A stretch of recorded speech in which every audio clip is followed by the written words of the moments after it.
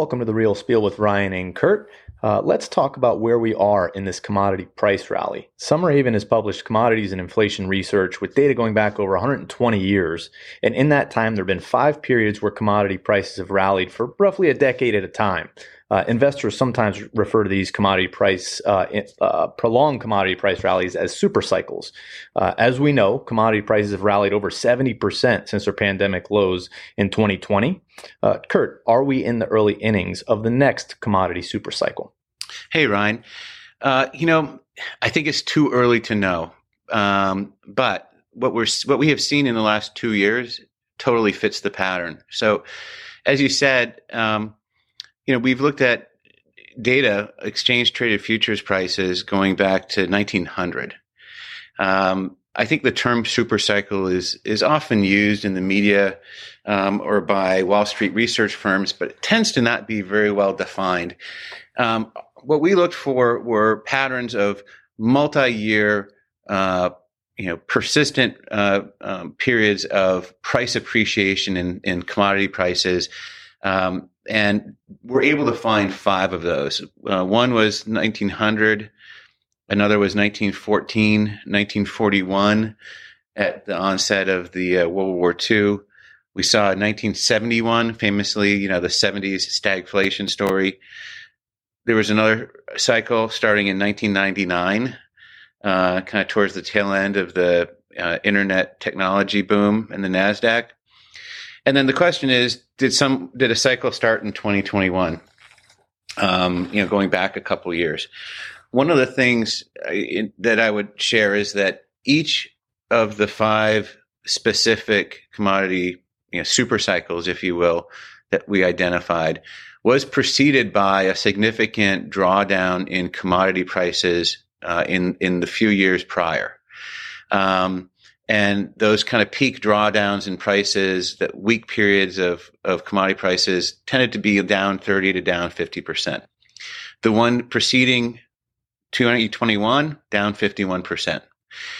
We think that's an important setup for a commodity super cycle because it's usually preceded by this period, a prolonged period of low prices, weak demand, and the producers, the mining companies, the energy companies, agricultural firms are really playing defense. They're not expanding capital expenditures. They're not opening new mines, doing new exploration. They're playing defense, and they're trying to survive this cycle of lower prices. But that means when things revert and they come back, there is a lag for supply to be able to meet this new demand. And so you're persistently undersupplied. As you're increasing supply, demand is going up equally as fast. And the only thing that can give when that happens is prices. So we have seen that peak drawdown prior to 21. It's very similar to what we've seen in the past. And we certainly have seen a significant rally in commodities over the last 2 years when every other asset class was challenged since 21. Yeah, absolutely. Can you talk a little bit about stocks and bonds and how they do during these super cycles? Sure. So I mentioned the kind of 5 starting points for these cycles, and they range from 7 to 11 years, an average of a little more than 9 years in length. First, let me just mention the returns to commodities. So adjusted for inflation, so these are risk premium or excess returns after you account for inflation. They range from a low of 12% to a high of 20% per annum throughout the entire cycle. The average for commodities, actually, no, I take that back. The 1914 cycle was shorter, but actually had 31% per year price appreciation after inflation in commodities. The average over these 5 was about 20% per year. So very significant. The average return to stocks was about 3.5% per year above inflation. The average returns for bonds, interestingly, was even negative. It was about minus 0.2, so close to zero. Essentially, you're not getting compensated.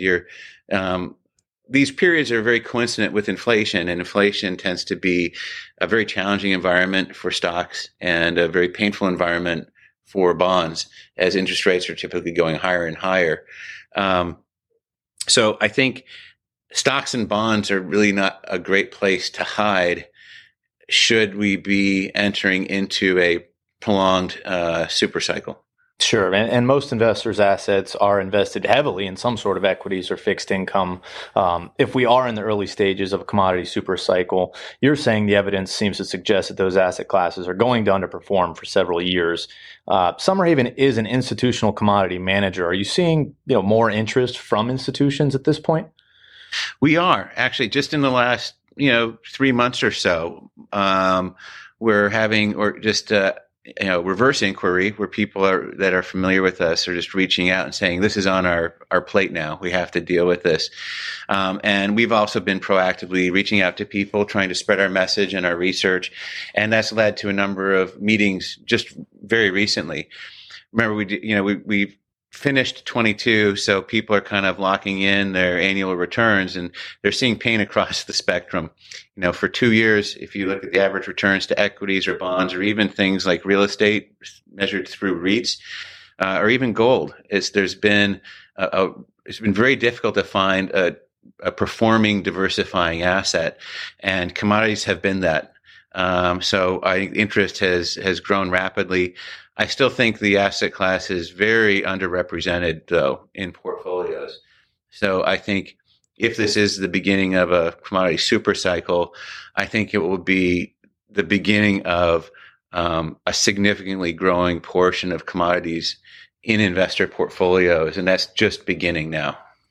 Any topics you'd like to hear us discuss, please reach out to us at therealspiel@uscfinvestments.com. Thank you for tuning in. We'll talk to you next week.